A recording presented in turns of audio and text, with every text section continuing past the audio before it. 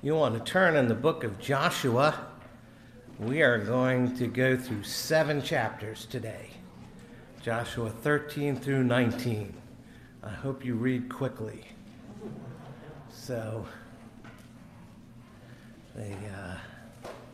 Before we get there, Tom, who's making you read this fat book here?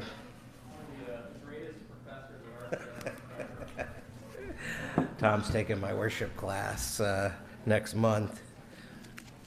So all the reading has to be done in advance. All right. Well, obviously I'm not going to read 7 chapters right now, so let's begin with a word of prayer. Heavenly Father, this is your word, and we need it now more than ever. Thank you for giving us the scriptures and making us your people. Lord, today we come to a story of the land being distributed, and it's a story we're not much interested in. It calls into question our love for your word, and we don't really care. So we pray that we would pay attention to the details, that we learn its lessons about trusting in the promises of God and find the one who is our inheritance. Thank you that today we're learning once again from Joshua. Help us to hear his words, understand them, believe them, and obey them, being strong and courageous, careful to do according to all the law that Moses, my servant, commanded you. And so we pray, speak through Joshua this morning, and by the power of the Holy Spirit, help us see Jesus. For in his name we pray, amen and amen. If there's anything universally true about human experience, it's the deep desire for security and stability and hope. It is hard to live without hope. That hope may be temporary, like a person who perseveres through a tough project at work because they anticipate a vacation at the beach. Or it could be something more enduring, like the hope of having a family or getting an education or starting a career. In either case, hope keeps us looking forward and moving towards the future. The opposite of hope is despair, and that can be seen in the vacant eyes of those who see no reason for tomorrow.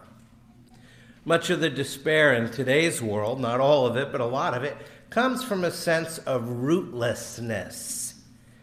If you want to shake up the security and stability of a person's life, let her lose a family member or give him no place to live. Let every day be uncertain. Without roots, without family, a person soon loses any sense of belonging and therefore any sense of hope. And yet the desire for hope and security extend far beyond this life. We want to know that we'll be secure for all eternity. We want to have the assurance that when we die, we'll go to heaven and everything will be made right. How can we know that we'll be safe and secure for all eternity? How can we know? God has his ways of letting us know, and they're not always the ways that we would think. He gives us means by which he leads us into the assurance of everlasting life. And that's exactly what he's doing in these 7 chapters. He's doing for Israel what he'll eventually do for us. He's giving his chosen people the promised land as their inheritance. And of course, that was then, but now he's giving us, his chosen people, the promised land, new heaven and new earth, as our inheritance. Now, if you think back to biblical history, for over 400 years, the Israelites have been a people without a country. And then in one generation, they went from laboring slaves to wandering nomads to invading warriors, all in search of a land to call their own, a land promised to their forefathers. And after the land of Canaan has been conquered, which we finished last week, the Lord assigns Joshua the task of dividing it up among the tribes. Every acre is their proper inheritance. Every acre assures them of God's faithfulness and of a greater land to come. The land promise pictured for Israel the rich inheritance that every believer has in Christ. It symbolically portrays everlasting life in the new heavens and the new earth. It's not just a gift, and it's not just a reward. It is a blessing from God. And that's where we start this morning, with the blessing of land. It's an overview of these 7 chapters, the blessing of land. This chapter begins the 3rd major section of the book of Joshua. The opening chapters of the book narrated the crossing of the Jordan River of Israel into the Promised Land, Joshua 1 through 4. And then the second part presented the conquest of Canaan, Joshua 5 through 12. And now this third part details the assignment of the land to the tribes in Joshua 13 through 21, though we're only going through chapter 19 today. And so for these people, this is a big deal. God promised that the land would be given to Israel all the way back in Genesis 12.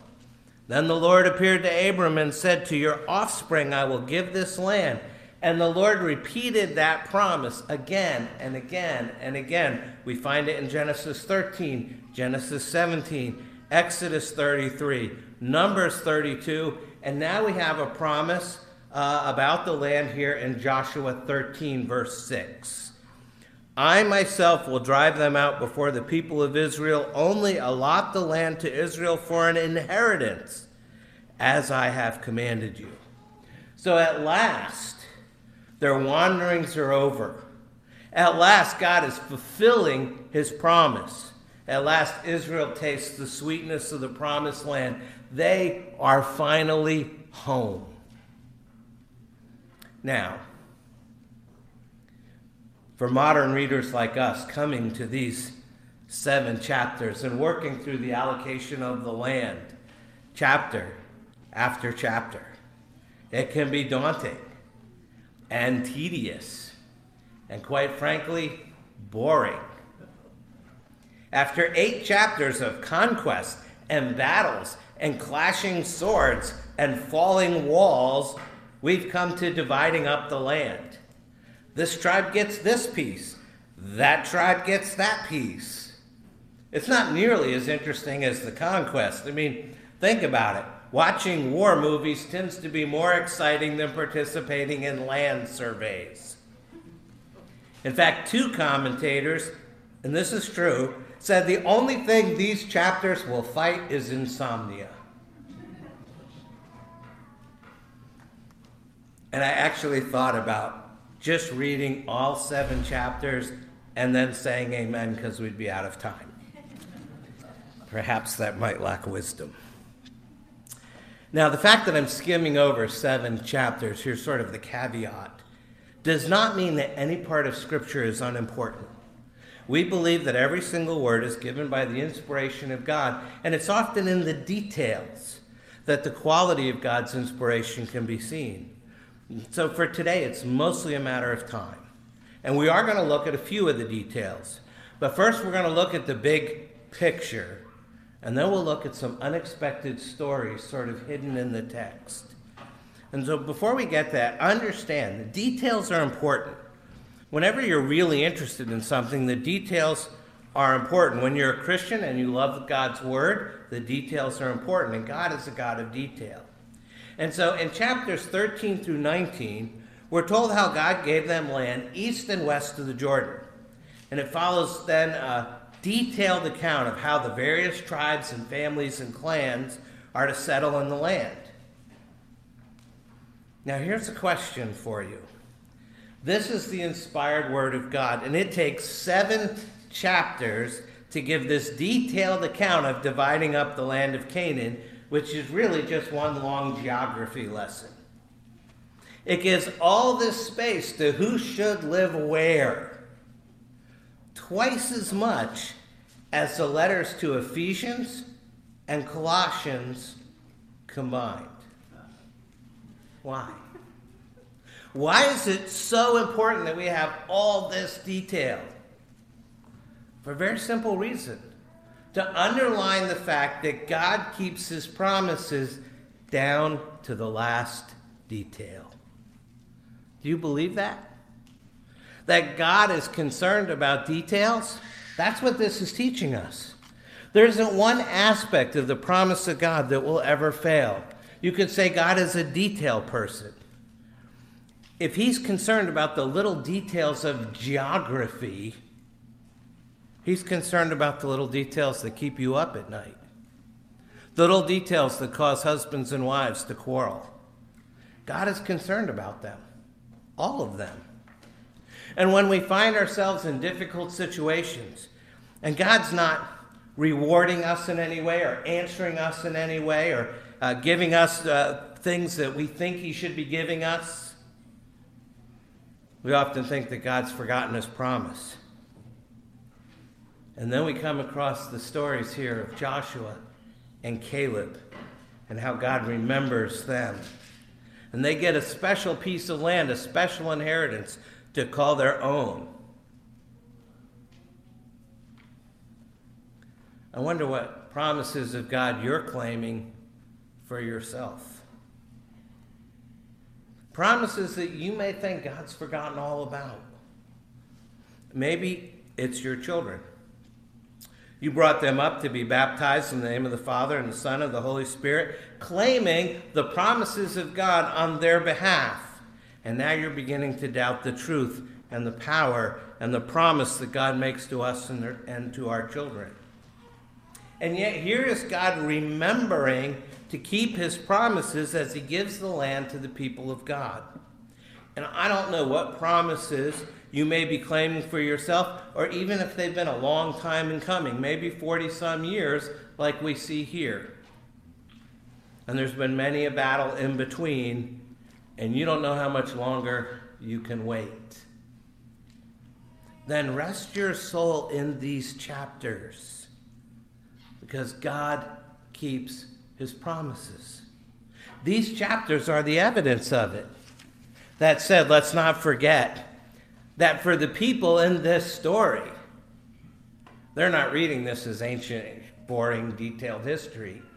This is happening to them. This is a welcome and joyous event in the life of the people of the covenant. The joy of the average Israelite in receiving this land is reflected throughout the Old Testament. It echoes in passage after passage. We think these lists and descriptions are terribly dull. But for the Israelite, this material is describing his inheritance. For example, we read in Psalm 16, "The Lord is my chosen portion and my cup. You hold my lot." The land was given by lots. He said, "The lines have fallen for me in pleasant places. Indeed, I have a beautiful inheritance." And that's the next blessing. If the first key word is land and the blessing of land, the second key word is inheritance. We have the blessing of inheritance. And again, this covers all 7 chapters. See, the second half of the book of Joshua, which begins in chapter 13, begins the same way the first half did, with the Lord proclaiming the status of Israel's covenant mediator. In Joshua 1, we learn that Moses has died. It says, "After the death of Moses, the servant of the Lord said to Joshua, the son of Nun, Moses' assistant, 'Moses, my servant, is dead.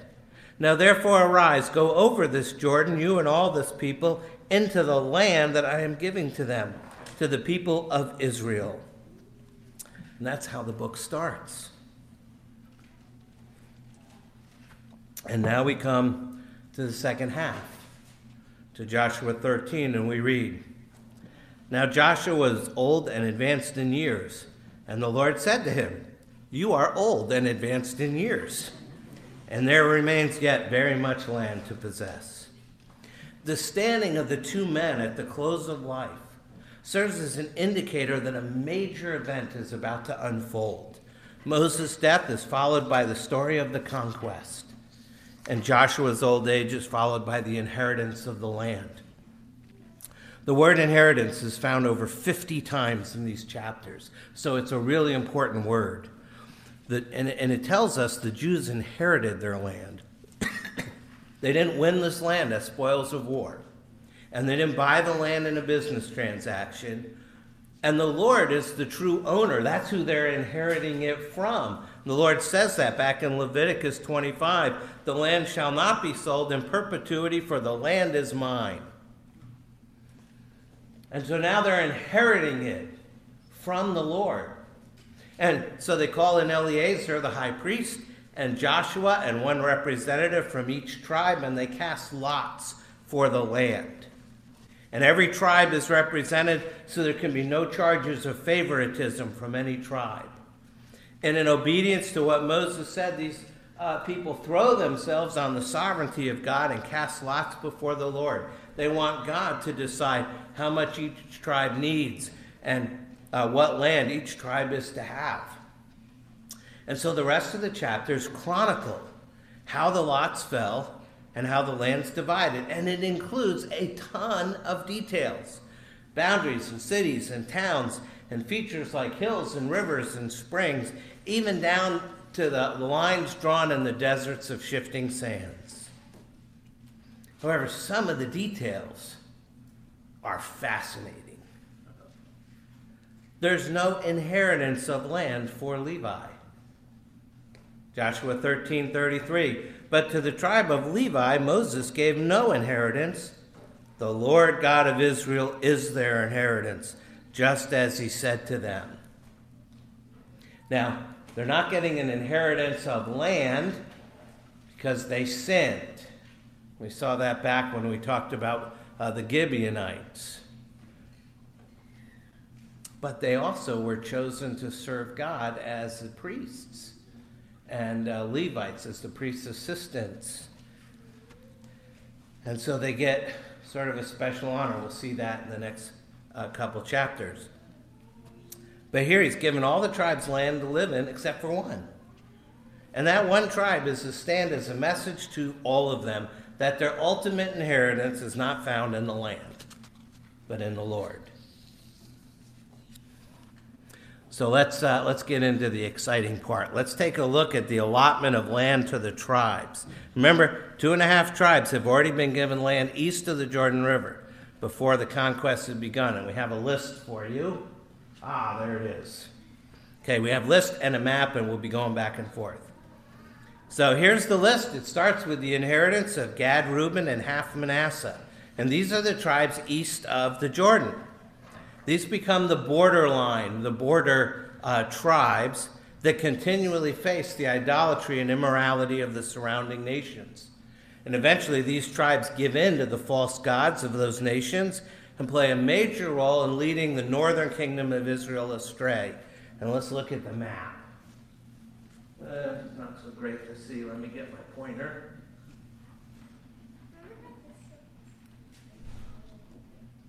There we go.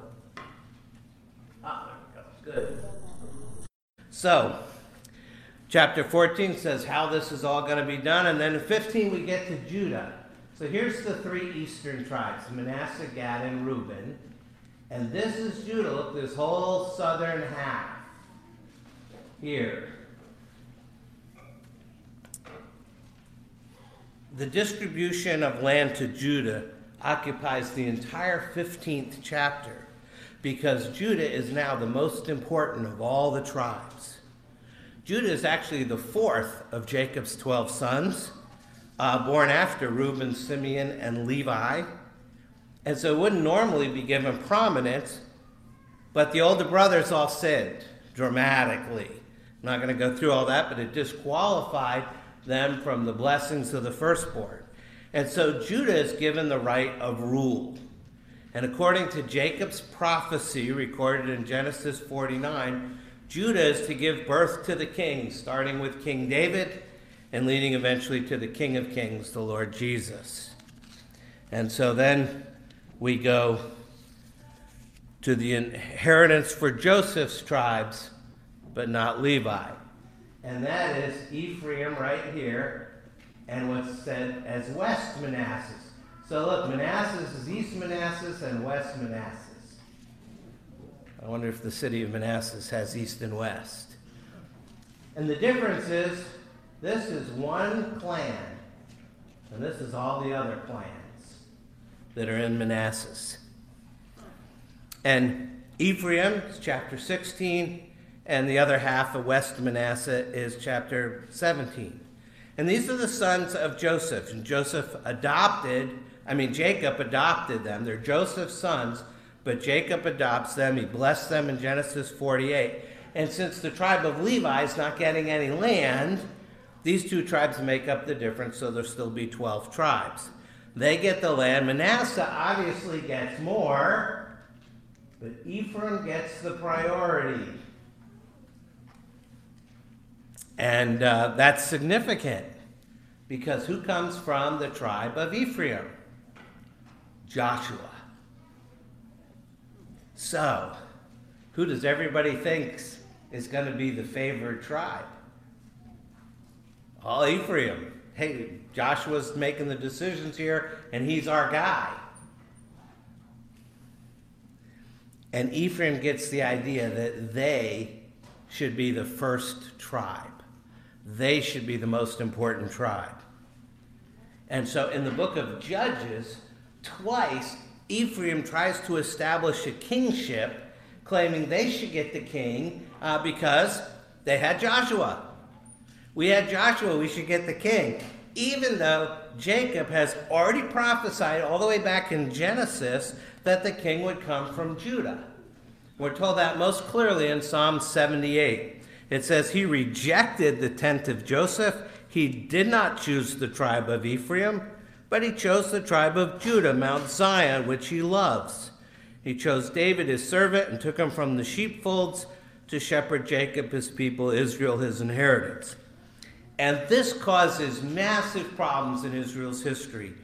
Ephraim, knowing they're not getting the kingship and they're not going to be the most important tribe, essentially becomes the troublemakers of Israel.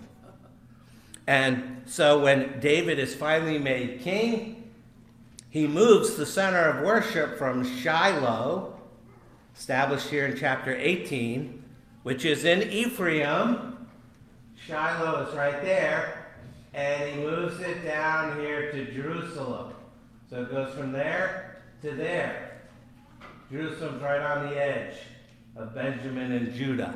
It's technically within Judah.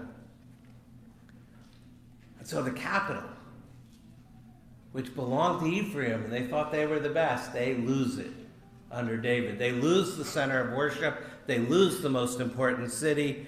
And eventually this leads to the split of the northern kingdom of Israel from the southern kingdom of Judah. This is sort of the root right here in Joshua of why centuries later these kingdoms are going to split. So finally picking up the casting of lots, the second half of chapter 18, we're told who gets the rest of the land. Let's go back to the list. All right. So first up is Benjamin. Chapter 18. And then Simeon. Let's go back to the map real quick. Look where Simeon is. And look who they're surrounded by. And there's a message there. Simeon basically has Judah over them. Simeon is one of the older brothers that sinned when they killed the Shechemites. And God punishes them. Back in Genesis 49, Jacob, he blesses them, but he states that Simeon is divided from Levi. And this is how he does it. So Judah keeps them separated, but also protects them mostly from their own sin and stupidity. Simeon is not the brightest bulb of the tribes. And so this is sort of for their own benefit. The Levites will end up right here, Jerusalem to Jericho. And they'll basically, even though they're going to be given a bunch of cities, we'll see that next week, they spend most of their time in that little area with this giant Judah buffer between them and Simeon. Because when Simeon and Levi get together, I mean, some of you have sons, and every now and then brothers get together and they get into trouble. And that's exactly what happens here. So now we keep them apart. We don't let them sit next to each other in the minivan. You know, you might have some experience with that. So this is how God does it. Let's go back to the list. We go down, we have Zebulun, and they're actually higher up on the list than they should be. Issachar, Asher, Naphtali, and Dan. So we get all the other tribes get their space. Well, let's go back and look at Dan. Right there. See Dan? That's this part, big coastline there. Dan's the other screw-up brother. Dan gets the coastal region, but in Judges 1, they're driven out of there back into the hill country, and so they go take land that wasn't given to them. And fairly quickly, this coastal region right here, which Dan is supposed to occupy, becomes the center to other people groups who continually fight against Israel. And so all the rest of the tribes get mad at Dan because they don't hold their allotment of the land, and because Dan can't keep their land, which angers the other tribes, the people of Dan become bitter, and they set up their own place of worship to rival the one established by God at Shiloh. All because they can't keep their land. So we can look at it as just a map and just as allotment, but there's a zillion stories hidden in the maps and hidden in the lists. And they come to play out over the next hundreds of years. It's not just through Judges, but through Kings and Chronicles and 1st and 2nd Samuel. We keep coming back to, well, this is what should have happened but didn't because, Simeon is stupid and Dan wouldn't hold their land, even though it happened hundreds of years earlier. And then our text ends, the very end of chapter 19. These are the inheritances that Eleazar the priest and Joshua the son of Nun and heads of the fathers' houses of the tribes of the people of Israel distributed by lot at Shiloh before the Lord at the entrance of the tent of meetings, so they finished dividing the land. And so the land is now distributed. Every tribe gets their share, and you can thank me later for not reading all the boring details. And we can turn the map off. However, tucked into all the boring details are shining stories of faithfulness of God's people caught up in the mundane issues of land distribution. But there's also stories of unfaithfulness of God's people that stand as a warning and a challenge to us, basically asking us which to choose. You're going to follow the faithful people or the unfaithful people. And that's good for us because for most of life, we live in the ordinary. It's in the mundane details that color and shape our lives. Packing lunches and gassing up the car and bandaging bruised knees and buying groceries and heading out to the office. It's in those mundane details that God's presence is known and his promises are proven true. And it's in those mundane details of life that we're called to faithfulness and away from unfaithfulness, as was Israel. So now you have the big picture. The land and the inheritance. That's the big deal. So let's look at two stories here. There's actually a lot of stories. We're only going to look at two. Of faithfulness and unfaithfulness. And first we're going to look at Joshua 17 and the blessing of the faithful. See, there's a problem with the inheritance for the tribe of Manasseh. Back in Numbers 27, the 5 daughters of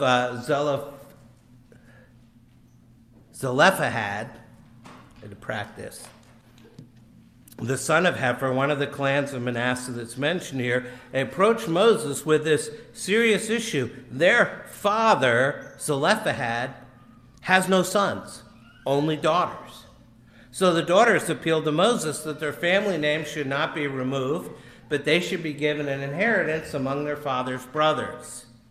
And so Moses takes the request to the Lord, and he instructs Moses to grant their request and establish laws of inheritance that enable the transfer of land or any inheritance to a man's daughters if he had no sons, so that the daughters would receive the land in the name of their father. So now in our present passage in Joshua 17, the daughters approach the leaders of Israel to stake their claim, starting at 17:3. Now Zelophehad, the son of Hepher, son of Gilead, son of Machir, son of Manasseh, had no sons, but only daughters. And these are the names of his daughters: Mela, Noah, Hoglah, Milcah, and Tirzah. They approached Eleazar the priest and Joshua the son of Nun and the leaders and said, "The Lord commanded Moses to give us an inheritance along with our brothers. So according to the mouth of the Lord, he gave them an inheritance among the brothers of their father."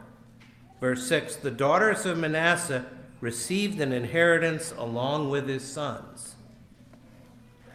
You have to understand how unusual this is. There can be no doubt that the narrative is shaped to highlight women being included along with men, which wouldn't normally have happened, as those who are to possess the promised land. However, it's still women within a patriarchal system. They make their request, holding Israel to what God has commanded, but they make sure they're heard. So in essence, these women are reminding the male leadership of Israel that God is committed to inheritance rights for women. And for this, they're remembered as models of the kind of faith that takes the land. And they should be remembered. These daughters claim what God has promised. And when Manasseh receives its lands, the daughters persist in faith, anticipating their claim would be honored.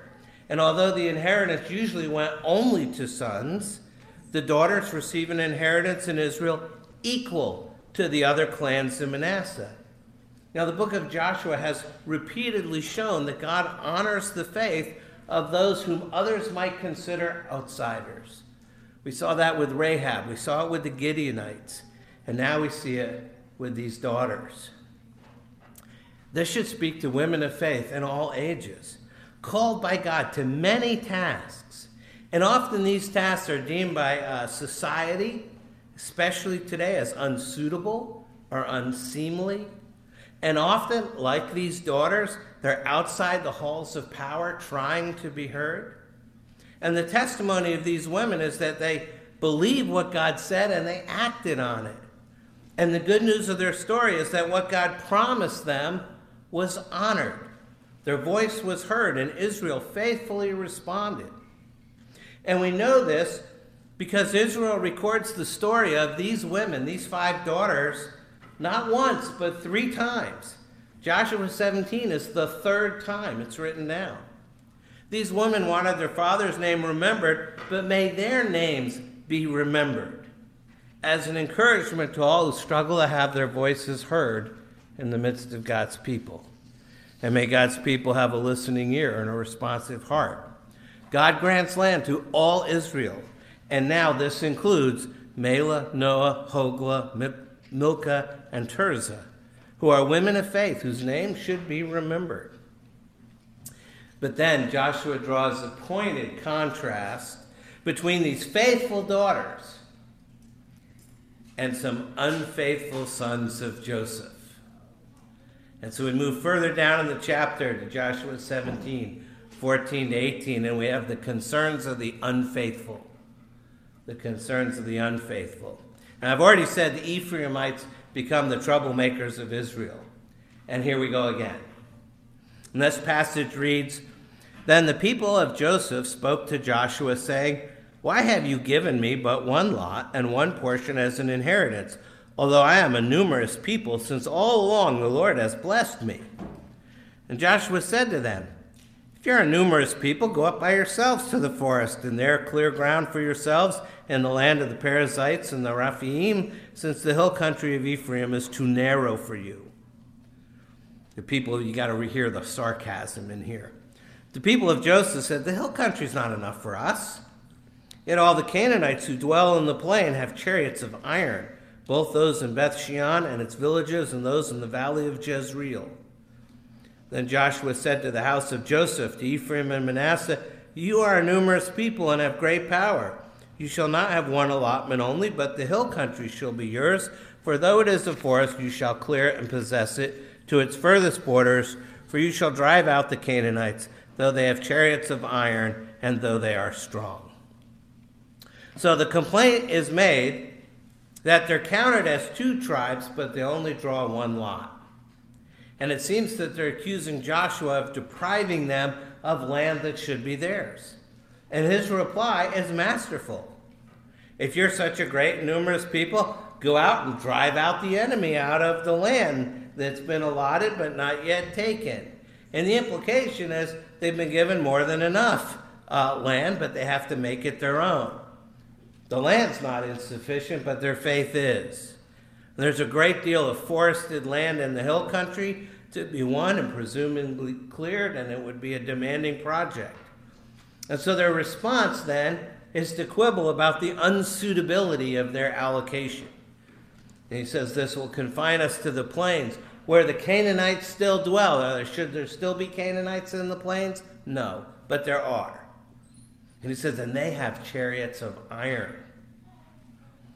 And Joshua doesn't budge. He says, if you're so numerous, then subdue the land and drive out the Canaanites. It's though he's asking them, have you learned nothing from this whole experience of the conquest? Provision is made for them to have more land, but they have to go take it. Now think about this. Every single one of us, every believer, knows fear from time to time. We can be weak, shrink back. We can complain about our circumstances. We can even complain about God. There are so many ways we're like the people of Joseph in this passage.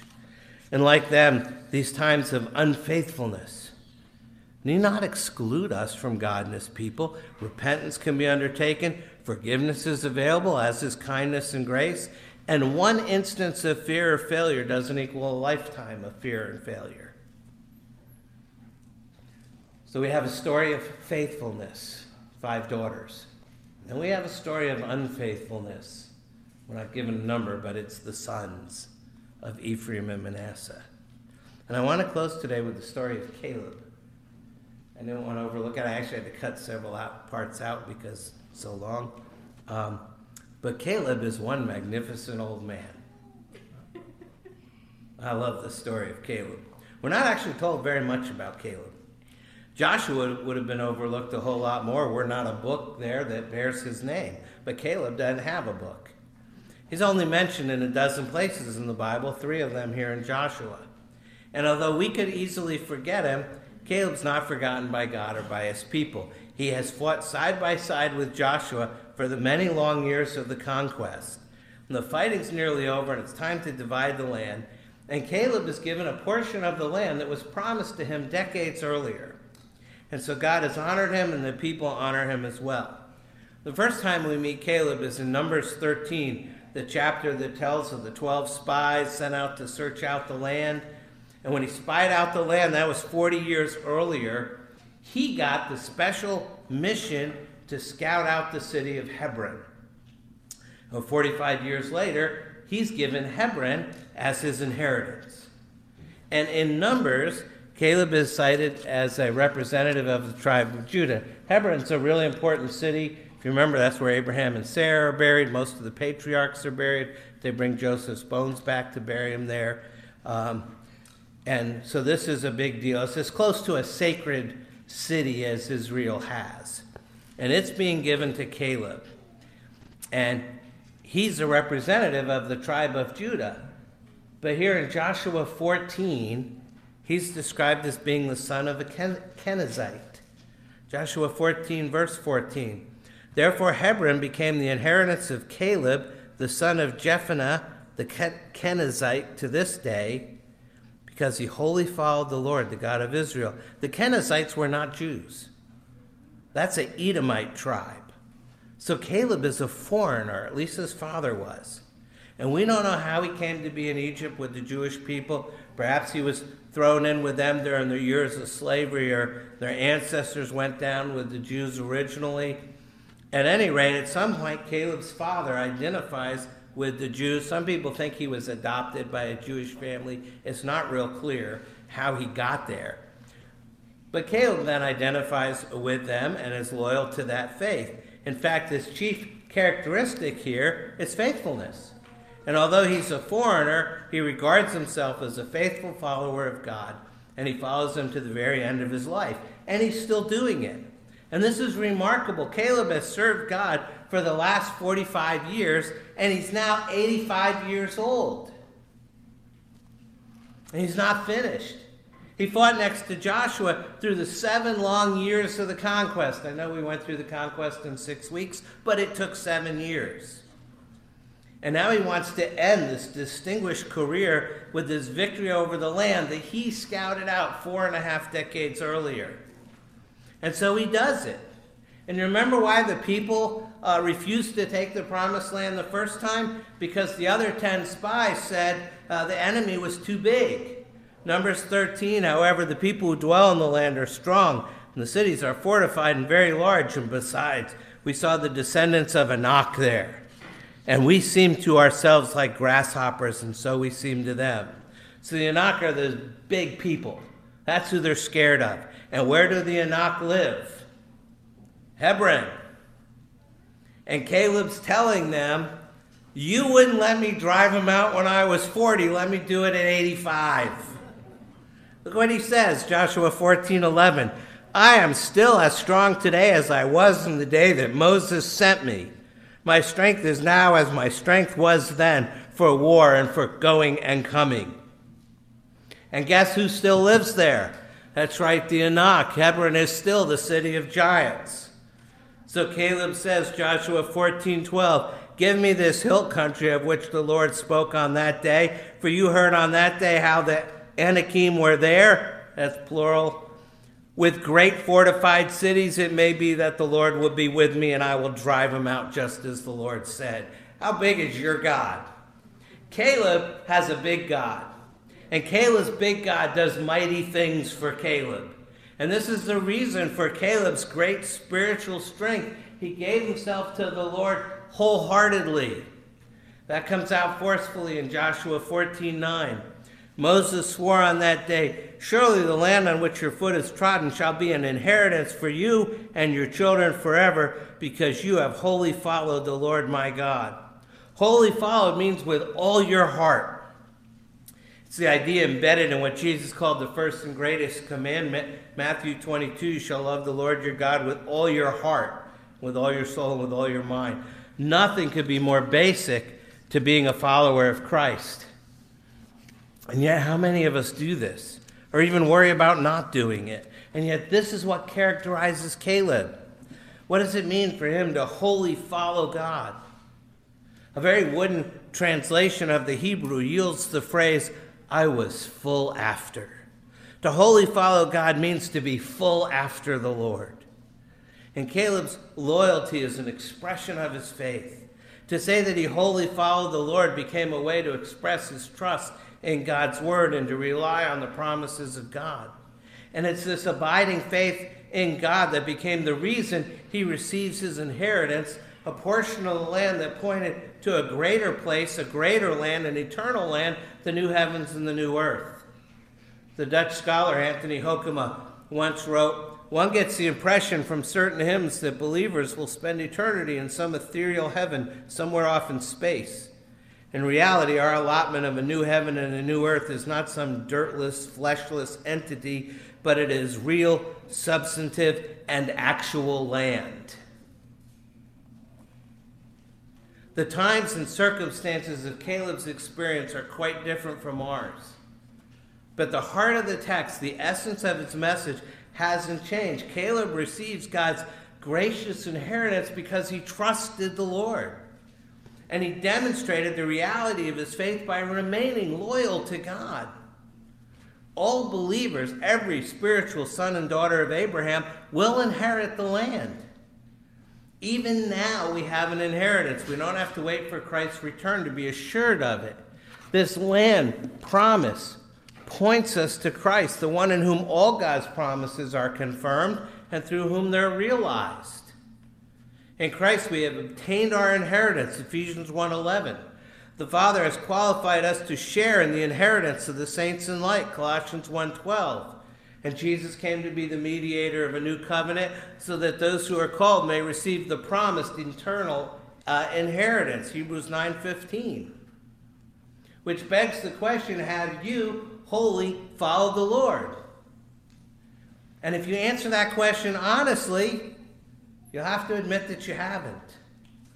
All of us at one point or another have failed to believe God's promises. We've let fear dominate our lives rather than the courage to believe his word. And for this reason, you and I need someone else from the tribe of Judah. A man greater than Caleb, who believed God in the face of death. A man willing to stand alone outside the gate at that place called Calvary. A man willing to suffer and endure the cross for the joy that was set before him. The promise of an inheritance given to him, an inheritance of a people. And there is a man greater than Caleb, and his name is Jesus. And because he wholly followed the Lord, because he perfectly obeyed the Father, we can receive forgiveness for our sins through faith in him. For every place you failed, Jesus has succeeded. For every sin you've committed, Christ has earned for you perfect righteousness. D.L. Moody put it this way, take courage. We walk in the wilderness today and in the promised land tomorrow. And so Christ calls you to come, to commit your eternal soul into his hands that you might be saved. Do you have the assurance of a promised land awaiting you in the future? Do you have the hope of heaven? Is Christ your inheritance? Those are important questions. Take time to answer them well. You need to pray. You should do that now. After a little bit, I'll close.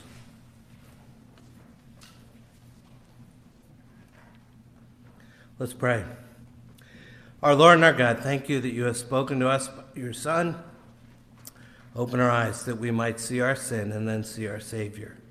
We confess there are times when we fail to wholly follow you, when we fail to trust the promises of God. And so we thank you for the one who wholly followed you, who suffered and died on our behalf. He is our inheritance, and we are his people, his inheritance. Help us to find strong encouragement in the one in whom we have obtained our inheritance, and teach us to worship him as the one in whom all the promises of God are yes and amen. Give us the abiding faith of Caleb and Joshua and Mela, Noah, Hogla, Milcah, and Tirzah, and help us to seek fully after you this year. As we live with Joshua, as we learn to be strong and courageous, not to be frightened and not to be dismayed, for the Lord our God is with us wherever we may go. Teach us to respond with a greater trust in you and your word, and through the book of Joshua, draw us ever closer to the one who is the greater Caleb, the greater Joshua, your Son, our Savior, the Lord Jesus Christ, who lives and reigns with you in the Holy Spirit, one God, now and forever. Amen.